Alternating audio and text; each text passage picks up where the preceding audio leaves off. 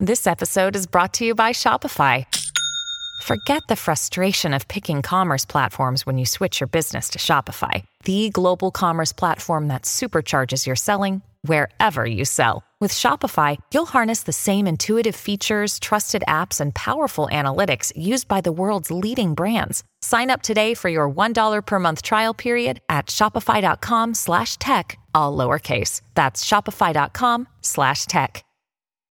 When you need mealtime inspiration, it's worth shopping Kroger, where you'll find over 30,000 mouth-watering choices that excite your inner foodie. And no matter what tasty choice you make, you'll enjoy our everyday low prices, plus extra ways to save, like digital coupons worth over $600 each week. You can also save up to $1 off per gallon at the pump with fuel points. More savings and more inspiring flavors make shopping Kroger worth it every time. Kroger, fresh for everyone. Fuel restrictions apply.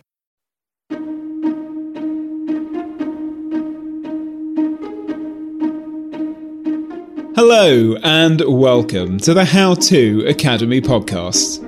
Our guest is the journalist Matthew D'Ancona, who spoke to Hannah McInnes a few weeks back about identity, ignorance and innovation. His book proposing new ways of understanding the politics of our era. I hope you enjoy it.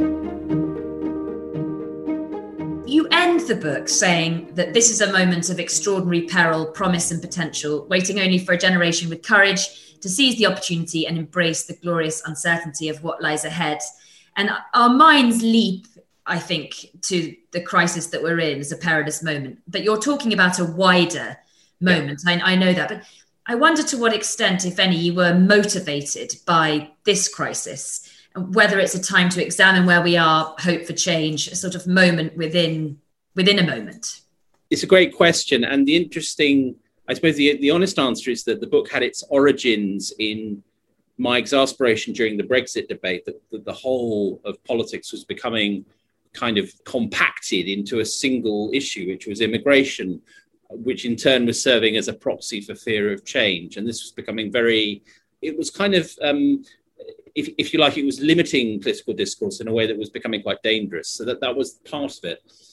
And as I was getting into writing the book, suddenly, what do you know, a global pandemic. And that, of course, changed the terms of trade. Suddenly the horizon filled with this mountain range of death and upheaval and things that are unprecedented in our lifetimes.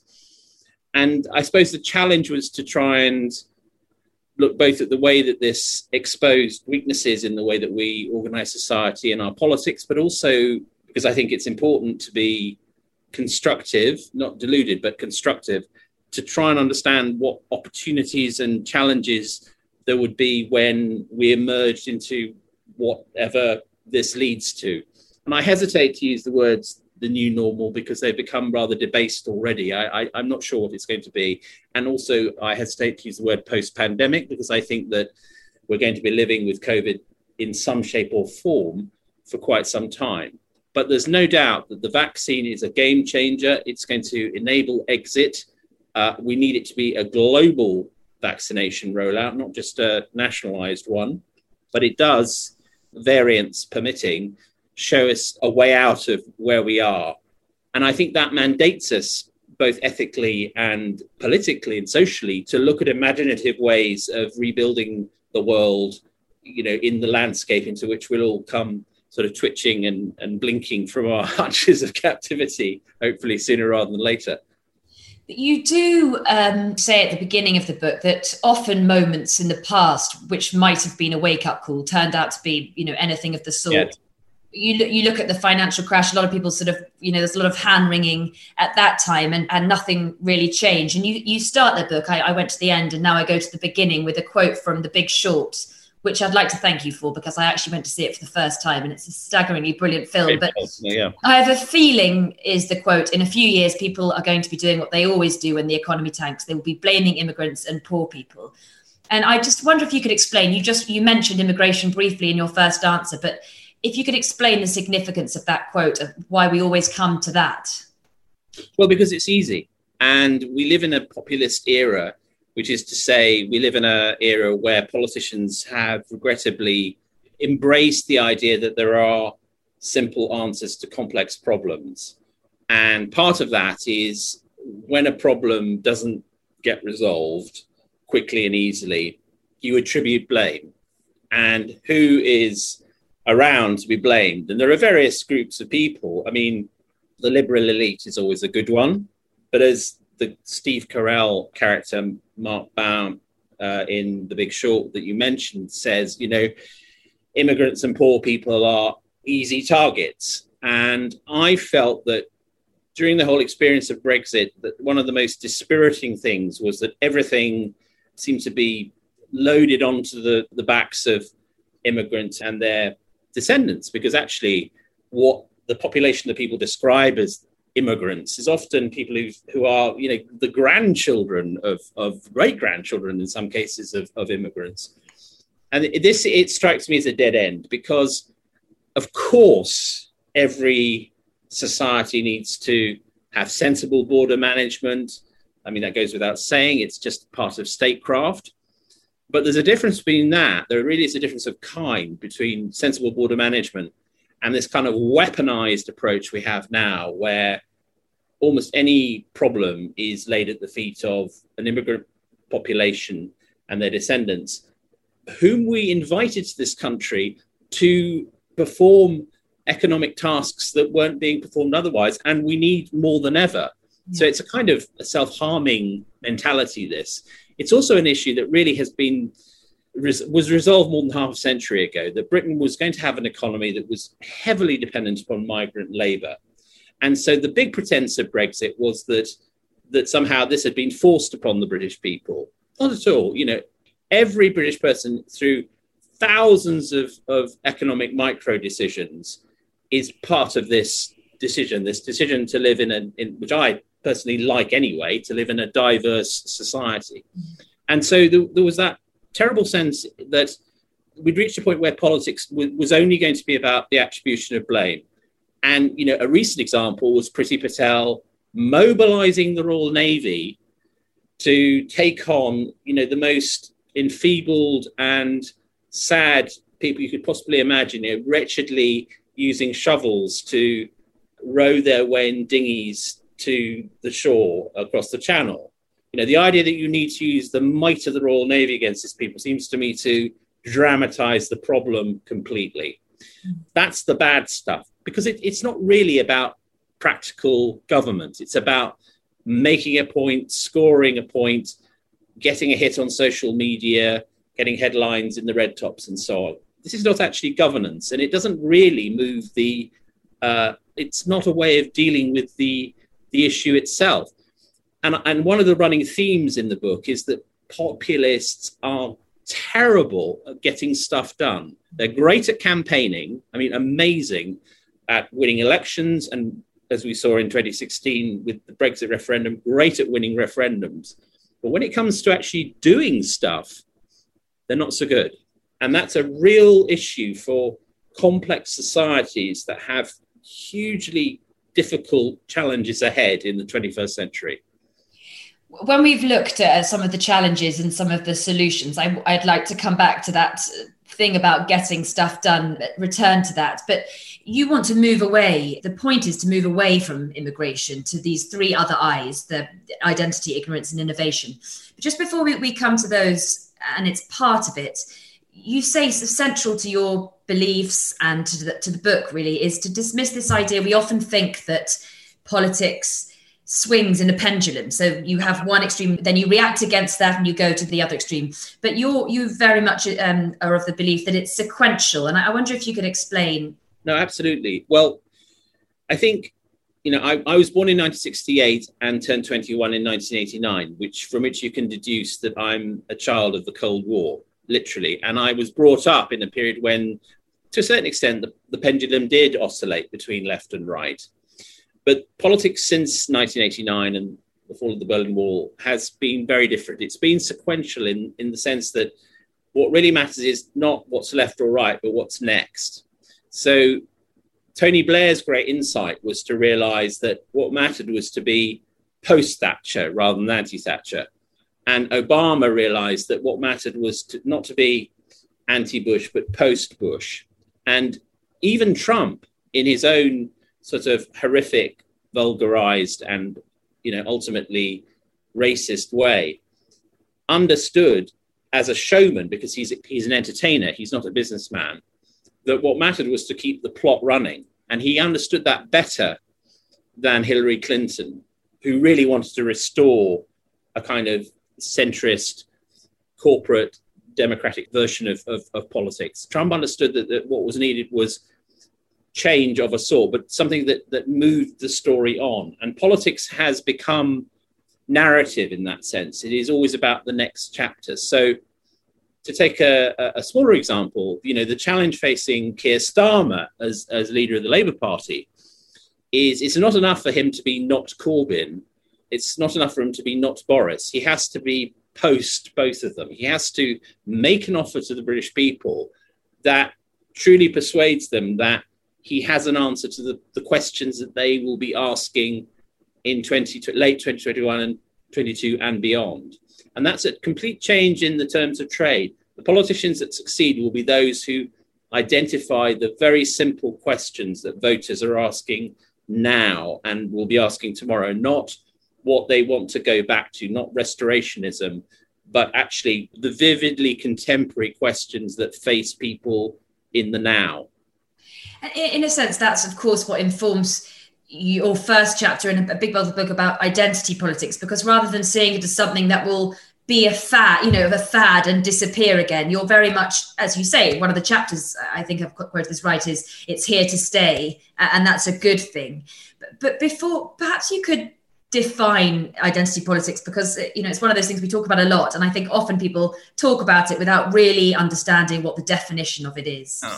Well, of course, in a way, politics has always been identity politics, in the sense that there's always been identification with groups and nations and affiliations to communities and churches and goodness knows what. So there's nothing specifically new about that. But what has become much more prevalent, turbocharged even, especially by social media, has been people identifying themselves by their affinity with other people. And we've seen a number of really, often exhilarating examples of this. I mean, the Me Too moment in 2017 is an obvious example. Then there was BLM last year in reaction to the horrific killing of George Floyd. I think in some ways, although it's slightly different, I think Extinction Rebellion provided youth with a kind of digital and then on the streets meeting place to define themselves generationally outside of mainstream politics.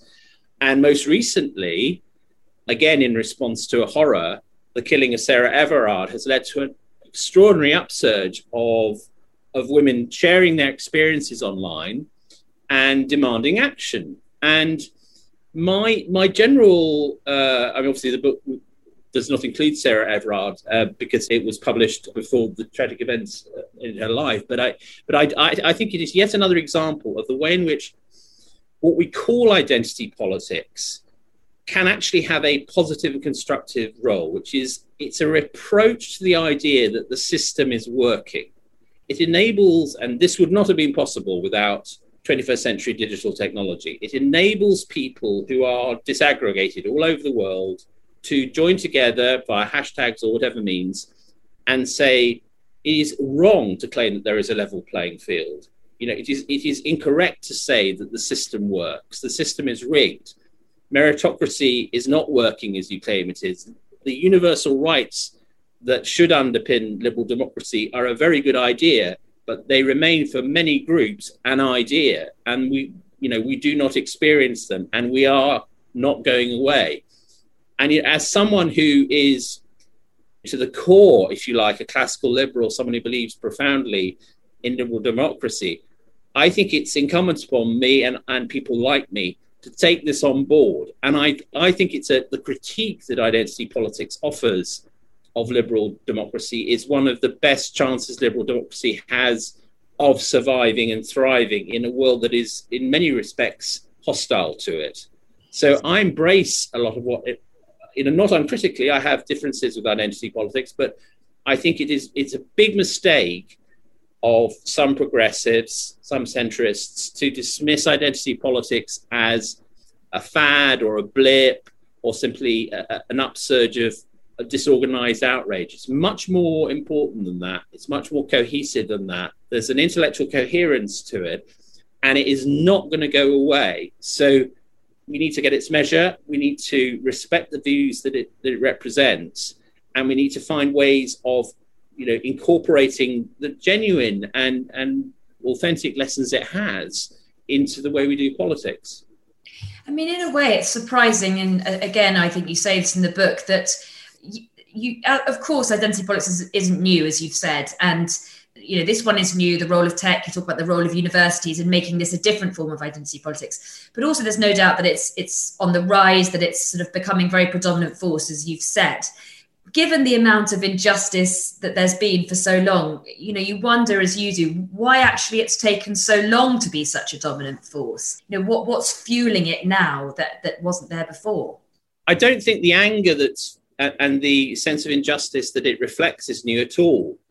I've been rereading The Handmaid's Tale, which was published in 1985, and I think it's fascinating how the reemergence of The Handmaid's Tale as a television series and the sequel is now out, and the whole culture that has arisen around it is kind of a metaphor, in that the outrage isn't new. It's just that it's been given a vector.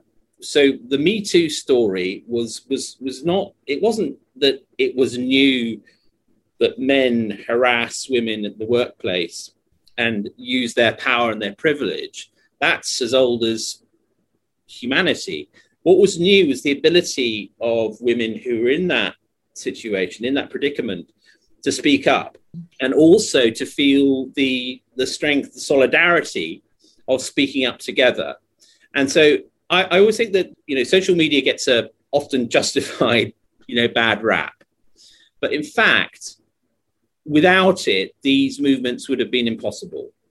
And, Harvey Weinstein is in prison today.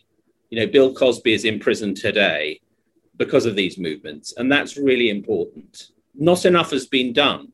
To look at the other side, to the flip side, one of the disappointments so far has been that the Me Too upsurge of 2017 and 2018 has not been followed through by practical, gritty, granular change in human resources departments in companies and so on. And one of the cause of the book is for practical reform, measurable reform. And I think we are not there yet at all.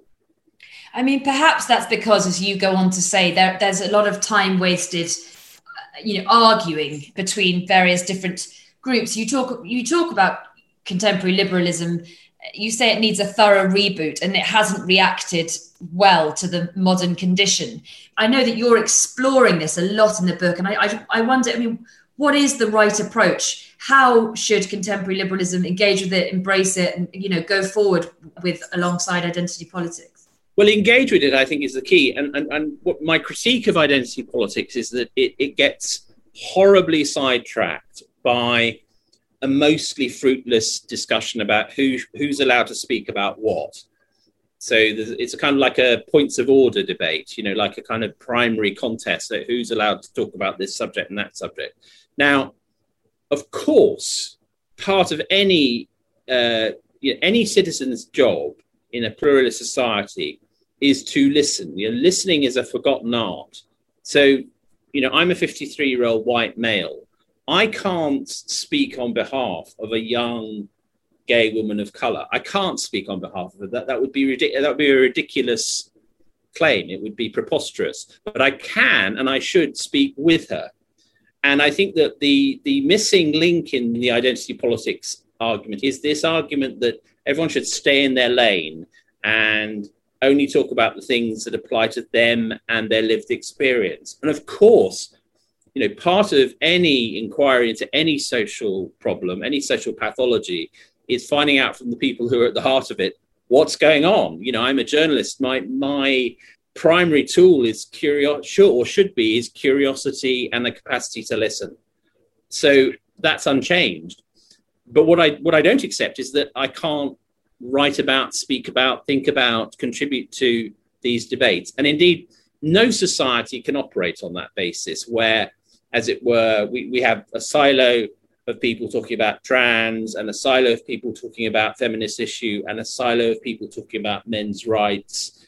I mean, this would be a disaster. This would be a disastrous, stockaded view of the world, and it's not going to happen. And it doesn't help those who are involved in the social justice movements that are, prevalent in the identity politics world, to get so hung up on the questions of speech and who can talk about what. It's an interesting fact that almost every progressive movement up to now has been radically in favor of free expression.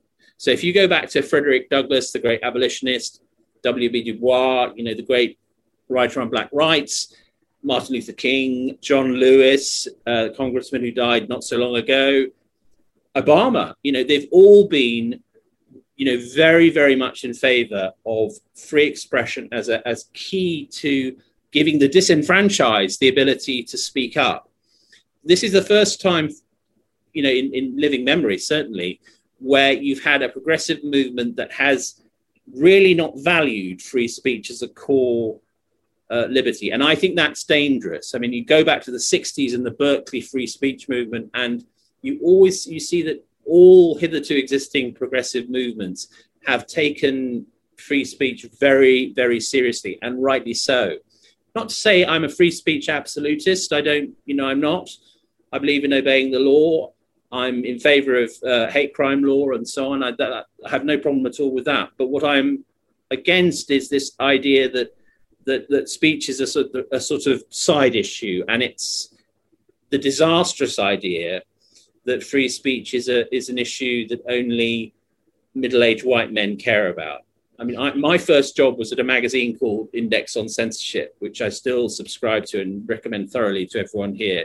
It's an amazing magazine and movement. And when I started working there, the center of gravity was progressive. The idea that this was the time when Mandela had been released, when the Cold War was ending, when the fatwa against Salman Rushdie was an issue that bound liberals of all sorts together.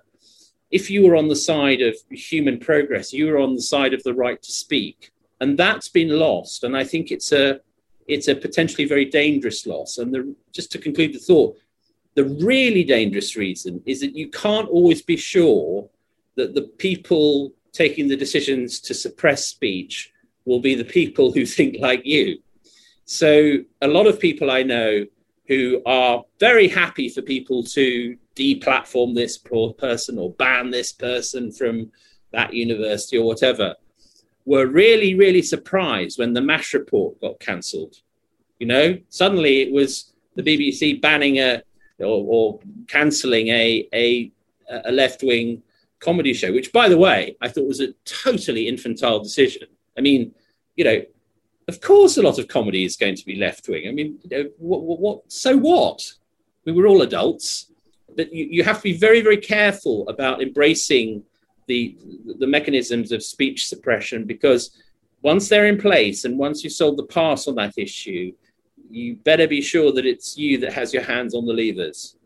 I mean, it's incredibly complicated, more complicated than I think I imagine the issue of free speech has ever been. I mean, it's on the one hand, you quote Jonathan Rauch, if I pronounced that right, in the book, who writes so persuasively about what you're saying. Of course, the answer to bias and prejudice is, to have pluralism. And it's not, if you drive something underground, then you have the idea that, it's almost that the job is done. If you drive a debate underground and you shut it down, then, how can you move forward? But the reason it's become so complicated is because those of us who have always felt free speech is a progressive, fair, in a fair society, it's what you want and need.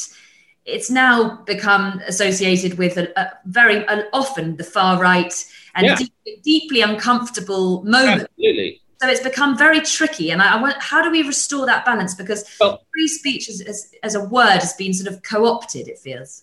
I think the way to look at it is this, which is, you're right, that a lot of the speech that hides behind the free speech defense is actually the kind of speech that any civilized society would shut down.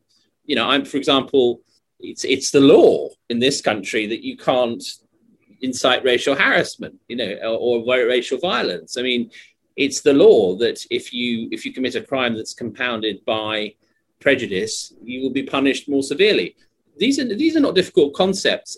I personally had no problem with Trump being taken off Twitter, because it seemed to me that at that point he was breaching the very clear rules set down by the Supreme Court in, I think, Brandenburg, the ruling Brandenburg, that, inciting imminent violence is reasonable grounds for censorship and overrules the First Amendment.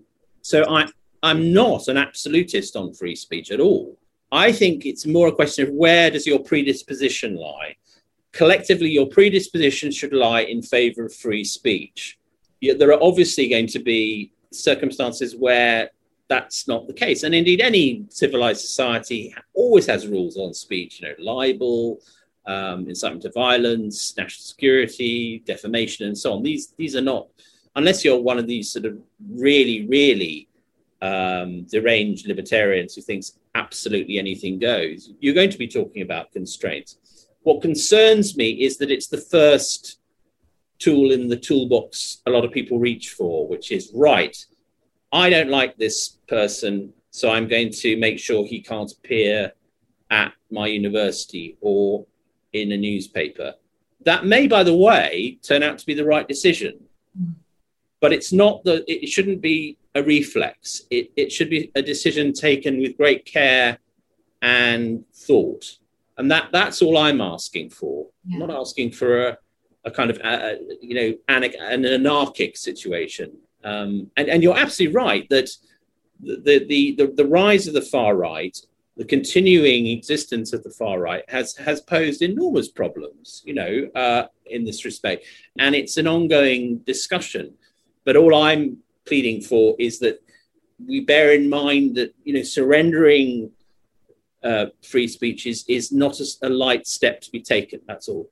Yeah, I think it's a really interesting subject matter that, quite frankly, we could have done this evening in 3 sections and definitely devoted an hour at least to free speech. And you say, multiplicity, which I think is the most important point, is the essence of modern life. And it's your point about curiosity. And all of those mean that we need to be able to hear a variety of opinions in order to kind of make decisions and make judgments. But I'm going to move on to ignorance, which is which is really important. And the younger generation, I think you're talking mainly about people in their late teens and early 20s, yes, who you describe as hugely brilliant, but ignorant. And ignorant is obviously a strong word, and even more so when the fact is clear that you're very, very empathetic with those that you describe as ignorant. It's the system that's made them so. So what has happened, and why are you so, which is evident when people read the book, quite furious, passionate about this? Yes, I am. I mean, the first point to make is that this is triple underlined, an indictment of my generation, not theirs, and possibly generations slightly older than mine as well, which is that a system that was devised in the late 80s with benign intent, which was to set up standardized testing, rigorous exams, schools inspections, a national curriculum, and so on, has become something grotesque, which is that schools have become grade factories. All that matters is the grades you get. You are increasingly just encouraged to regurgitate information rather than, absorb knowledge. Still less pursue wisdom. Pupils have less and less time to look at other things. One of the words I loathe in curriculum language is enrichment.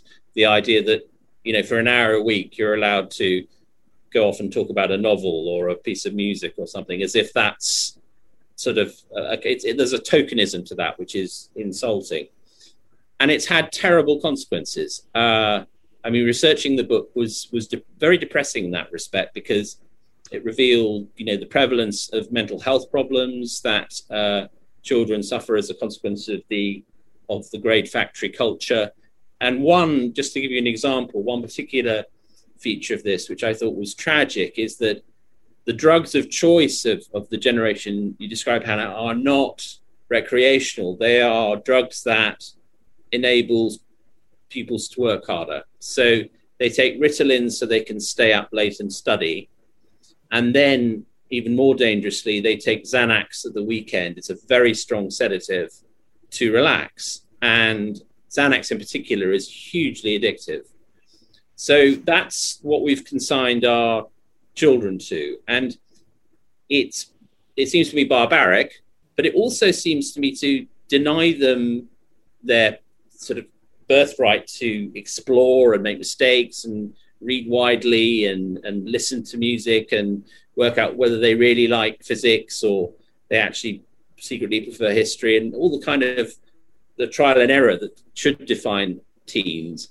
But it's also, as it happens, if one wants to look at it in a slightly more policy-based way, it's an incredibly stupid way to prepare young people for what faces them tomorrow. Because as society becomes more automated, more governed by AI, the skills that are going to be required of people are the ability to think critically, the ability to learn, a readiness to have certainly more than one career in a lifetime. The working life for the people who are now at school may last until they're 80. So they're going to have to, the words lifelong learning, which have hitherto been just a bit of boilerplate language used by politicians when they're looking for a slogan, that's actually going to have a meaning. And we now still have basically the wrecked, ruined system, residue of a system that was designed for people who would be educated till they were 21, go off and do a career, and then retire until they died. This is a much, much, much more complex society we're now entering, and it needs to give people the ability to develop neurally, culturally, and understand that the world they're entering is going to be one of enormous volatility. Now, I'm not saying abolish standardized tests. That would be a step too far. What I am saying is that the kind of crazed fixation with standardized tests has to stop.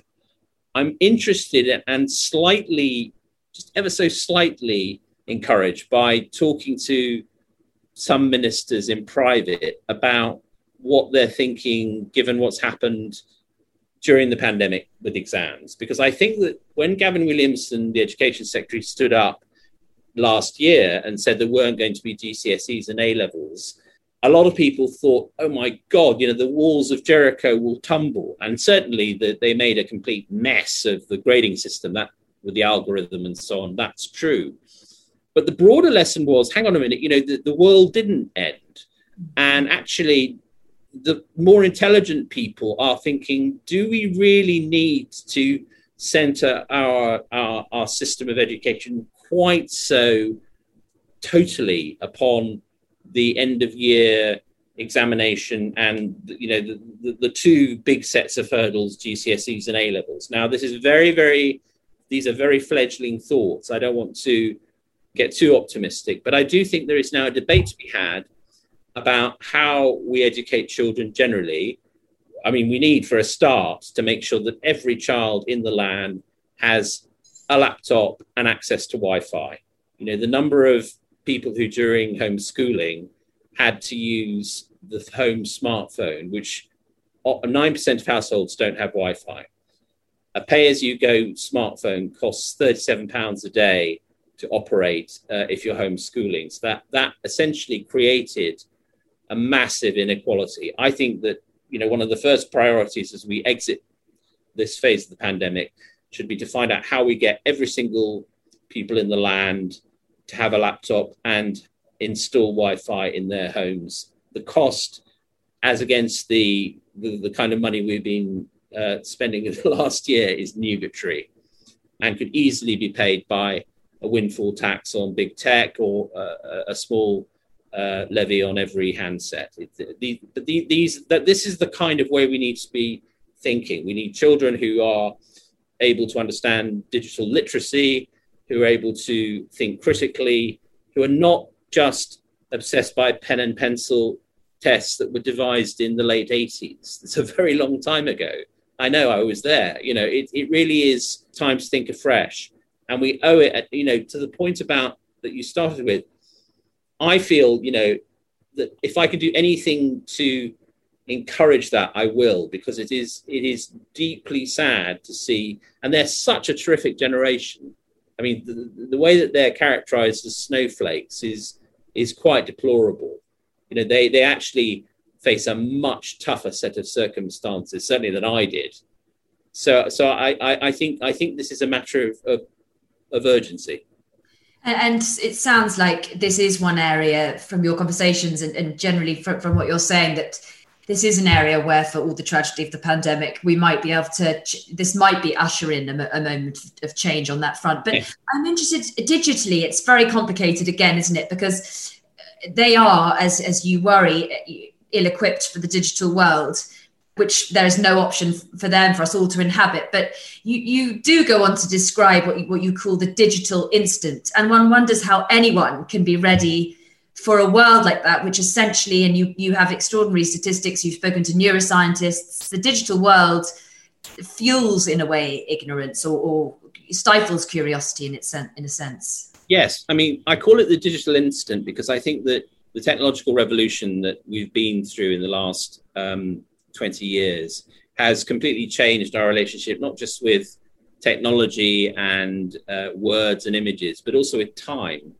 because we are in the devices that we still rather ludicrously call phones. We have a portal to absolutely everything.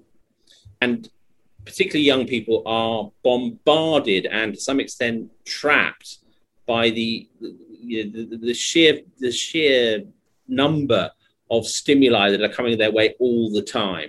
The number of likes they've got on an Instagram page, number of emails they're receiving from their teachers or their counselors or their parents or their doctors, or news about some party, or it's everything. It's the sort of concept of a digital detox seems to me to be crazy, because it is almost impossible to live a normal life nowadays without access to the information that comes through that single portal. And it compacts our experience of life, and it severs our relationship with both the past and the future. So I think this actually, in terms of our existence as human beings, is one of the biggest challenges we've faced for a very long time. In the same way that the invention of the automobile changed our relationship with space, the invention of electricity changed the way that we existed on almost every front, as penicillin did with the way that our bodies existed. So this changes what it is to be a human being. And there are no glib, quick answers to it. But I think we have to apprehend the scale of the change. It's not enough to say big tech is evil, though big tech has a lot to answer for and needs to be regulated.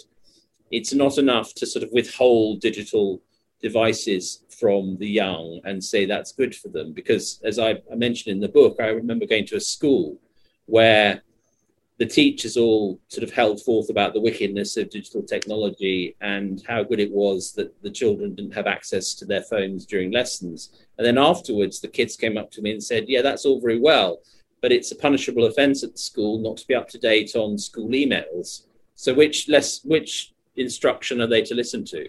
I mean, that illustrates very clearly to me the totality of the digital world in which we live, and the need to think very hard about how we all operate within it, because it is a transformative change, and frankly, it's in its infancy. I mean, once artificial intelligence really gets going, the changes to our lives will be even greater. So I think one of the biggest skills that we'll all need, of all ages, will be digital literacy, and also an understanding that these are not just devices that we turn to when we want to. They are everywhere. And the Internet of Things, when our houses are all effectively, a device, will also, will as it were, complete that process. So it's a huge change, and it's one that, if you care about the idea of cultural inheritance, and by cultural inheritance, I don't mean anything as silly as having a flag behind your head when you're on telly. I mean the idea that you are in a massively diverse society where there are all these extraordinary strands of culture coming together, and you should understand as many of them as you can. It is absolutely imperative, for example, that if you're studying British history, you understand the history of British colonialism, that you understand the literature of other countries as well as the one in which you're born, and so on. The ease of getting access to that is diminishing, and I think that is a serious. Our brains are changing. I mean, neuroscientists are very clear about this. Our brains, our attention span are changing, and so we need to take active measures to try and at least slow that process. I think, it's really important, very significant fact that you said the word change a number of times. And to me, a big takeaway from the book was to try and move away from a natural instinct to feel a bit of a shudder at the thought of change.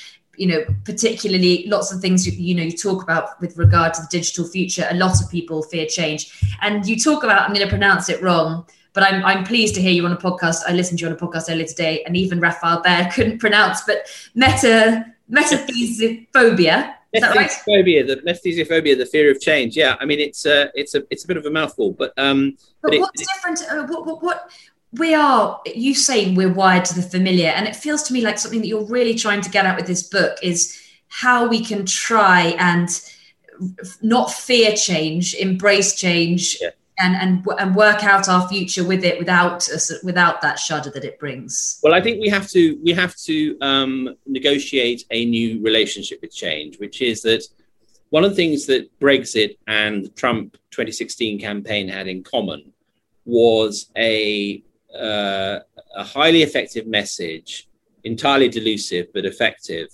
that you could somehow reverse change. Take back control, said the Brexiteers. Make America great again. And it was this idea that there were easy steps that would reverse change. Trump made a great deal of how he would reopen Pennsylvania steel mills and coal mines and so on. This was not only complete nonsense, but also hugely cruel, because the forces of change that have caused those facilities to close are not going to be reversed. And, Brexit, whatever you think of it, is not going to change the fact that any developed, complex society such as ours is hugely interdependent with the rest of the world. So you can control a certain amount, but the fact remains that if you are dependent, as we are more than ever during the pandemic, upon global supply chains, you're not totally in control of anything. No one is. What you have to do is work out how to apprehend that change and to respond intelligently to it. And the final section of the book is entitled Innovation, and it's really about how some case studies about how you can respond to this world of change, whether it's misinformation, greater life expectancy and longevity, and the challenges that raises, and so on. And I think that is what we have to do, is we have to become a species that understands that the pace of change is, if anything, going to speed up. That's almost etched into the technological runes, really. And so as human beings, we need to be armor-plated and able to cope with it. And that is, again, a big transition in what it means to be human. But this is where we return to the theme of populism. Populism does not cope well with the subtleties of that. People who live in changing societies respond reflexively to politicians who say, we can turn the clock back, we can take you back to where you were before the thing you don't like. But they never can. Governments don't have that kind of power. And oftentimes, people don't actually want to go back to the way things were before. What they want is all the benefits of change, but none of the unsettling bits. And so I think we have to renegotiate our relationship with it. And I mean, just to finish off, and there's questions coming in from the audience, but exactly, you said populists are not good at getting stuff done. I wonder then, your book lays out, and we can't go into all of them, as you've said, lots of different areas of policy that could be looked at in order to sort of deal with change. You suggest a number of things, and we've talked about a few of them this evening. There are books out. I mean, Minouche Shafik, you were on Start the Weekend last week with her. She has a new social contract. Yeah, interesting. These ideas for change. Do you feel any optimism that people in positions of power will listen to these sorts of ideas that are so important, or do we just move on because they're deaf to them? I hope so. I mean, I think that one of the sort of intrinsic flaw at the heart of populism is that it doesn't work. You know, it's the toy you get on Christmas morning that is broken by Boxing Day, and it is one should never underestimate it. You know, one of the great lessons of the first quarter of the 21st century is that totally unexpectedly, or not totally unexpectedly, but I mean, I certainly missed it, and I think, you know, governing elites did too. Populism, which was thought to be a thing of the past, a thing of the 20th century, had a real revival, and particularly when turbocharged by social media, it is a very, very powerful force.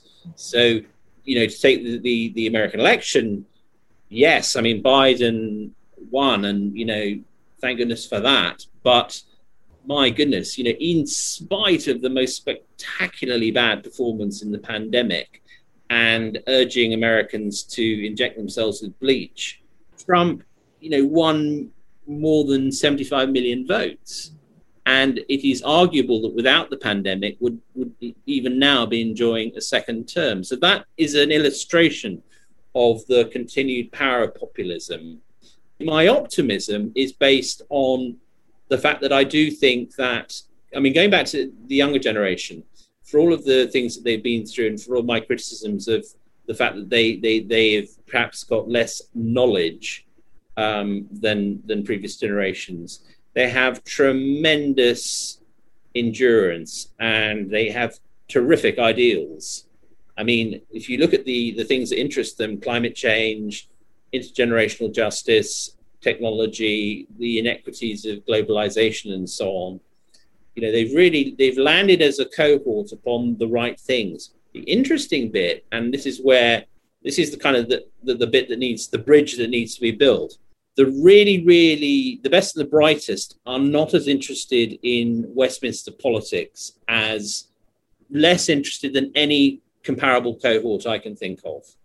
The Tony Blairs, the David Camerons of tomorrow, the Barack Obamas of tomorrow, you know, they're not moving into Westminster. They're campaigning and doing their own thing. And in the end, you need people to hold their nose and move into the political structures for change to happen. And it's not clear to me that you know, very understandably, they don't want to devote their lives to political parliamentary life, and that is a serious worry to which I don't have an off-the-shelf answer.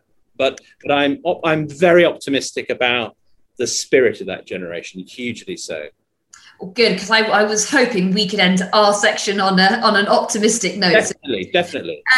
There's audience questions, and we'll get through as many as possible. We've got a little bit of time left. I hope we've covered actually most of them. Somebody says identity politics usually seems to mean identity such as race, religion, sexuality, but you are using it to mean, as we've referenced, allegiance to a cause or campaign. Is that a correct reading of your definition? If so, why the shift? I think you don't suggest that there is a shift. No, I think an identity group can, and often is connected to an ethnicity or gender, or in the case of trans, you know, to that. But I mean, it can also be and is gender critical feminism or Extinction Rebellion. I mean, I think that what I'm talking about here is groups of people who are fiercely defining themselves by their group affiliation rather than as individuals. And that's okay, because you can have both. It's nothing to fear, I think, is what I'd say. And I think a lot of people, you know, my fellow centrist dads and liberals and progressives of a certain age feel terribly besieged by this. But actually, if you look at it, it's a good thing. There's a human energy in it, which we should always welcome, because it's emblematic of a human desire to make the world a better place.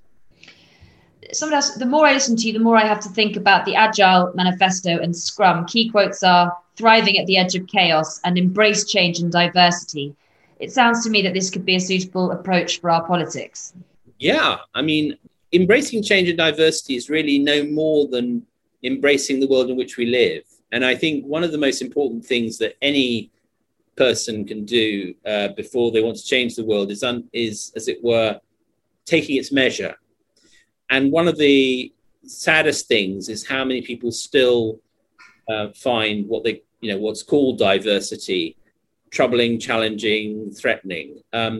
It's been with us for a very long time, actually. The atavisms that have been awoken are real, but increasingly, and the more mobile we become in every sense of the word as citizens of the planet, the more diversity there's going to be. And actually, we thrive on it commercially, culturally, and, dare one say spiritually. I mean, I think that it's nothing, it really is nothing to fear. Of course, it involves negotiations, and every pluralist society ever has engaged in those negotiations, and they have stalled a bit for reasons we discussed earlier. But I'm optimistic about the capacity to renew that. I think that the future belongs to those who are willing to stretch out a hand and say, what do we have in common? What are our differences? How can we live together and learn from one another? And that sounds like a bromide, but it actually, at the moment, with the populist right and its proxies so dominant around the world, it's quite a radical idea. In the world of Putin and Orban, and Le Pen challenging Macron, and Trump still, threatening to set up a social media platform, and Bolsonaro in Brazil. We need to be quite militant about that. Somebody asks, it's an important point, identity politics seems to move very quickly from issue to issue. I mean, it seems to is probably the important thing to say there, but how can we ensure that sustained effort takes place in order to progress meaningful change? That's an excellent question. Thank you. I think that's at the heart of the matter, because what you often find is that, as it were, the digital train clatters on, and people whose feet have been held to the fire for a bit no longer feel under quite so much pressure. And I fear that's what's happened with Me Too, which was in 2017-18, I was very optimistic that this was a moment from which we couldn't turn back. I'm now less certain about that, because I do notice that that the representation of women at the apex and middle management companies is not improving fast enough. But also, to get down to the nitty gritty, it's depressing how few companies and employers have changed even their basic human resources department rules around this. I mean, that's 101 stuff. It's 2021 now. It's nearly 4 years since Me Too, happened. This should already have happened. And I think on that front, I also would call out politicians for not having done enough. And the media, the media has a tendency to move on to the next thing, not to, and one of the things we're trying to do at Tortoise with Slow News is not to lose patience with issues, but to return to them and to keep coming back and to monitor progress. We're approaching, for example, a tragic anniversary on May 25th, which is the killing of George Floyd. Really interesting to see. At the time, there was a huge sort of inventory of things that we should have done, recommendations that had been made in racial justice reviews and inquiries over the years. David Lammy pointed out, how many of them have been implemented, he asked, very soon after George Floyd's killing. It'll be really interesting to see how many have actually been put into practice in the last 12 months. It's really interesting. I think your point about the media and just generally the things flare up very easily at the moment. I mean, you almost can look at the Sarah Everard only 2 weeks ago. We need to keep that conversation going sort of fiercely and strongly about, violence against women, and it flares up and moves on to the next thing. And also, just your point about George Floyd, it's something that you say in your book, which I think is really important. Perhaps these things, when they flare up and they pass over, the problem is that the reaction is, as you talk about, which is deeply frustrating, is often a very performative one. Social media enables everybody to get very outraged and to, perhaps they could, after George Floyd, everybody on Instagram made their screen, black. It's very easy to do that. It's another thing altogether to actually act. Yes, absolutely. And I mean, the issues raised are in America as well as the UK about police reform, about, at the moment, affirmative action is against the law in this country. Positive action is permitted when you're hiring people. We need to have very conversations that may not be easy about how we're going to address all these problems. But the bare statistics about racial justice, the health, the differences across ethnicities that have been revealed during the pandemic alone are, humbling. It's simply not right that it's twice. If you're a black man, you're of African descent, you're twice as likely to die of COVID in London than if you're a white man. I mean, that's and then there are gender differences too, and they all require, in the end, practical measures and political will to drive them through.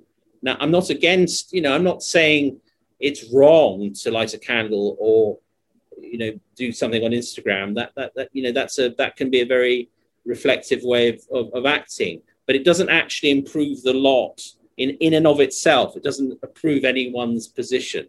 It only makes a difference if it leads inexorably to action. And I think that's going to be one of the great challenges of the 2020s. And it's an exciting challenge, which is, how do we move from virtue signaling to virtue implementation? It's a very big step, but, why not try it? Thank you so much to all of you for joining us. And Matt, thank you very, very much indeed. Thank you, Hannah. Thank you. It's been an absolute pleasure. Our guest on this week's episode of the How To Academy podcast was Matthew d'Ancona, and the presenter was Hannah McInnes.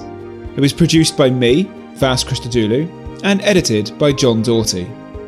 Matt is a regular How To Academy interviewer, and you can catch him in conversation with the former Governor of the Bank of England, Mark Carney, next month. Find out more at howtoacademy.com. Stay safe, and thanks for listening.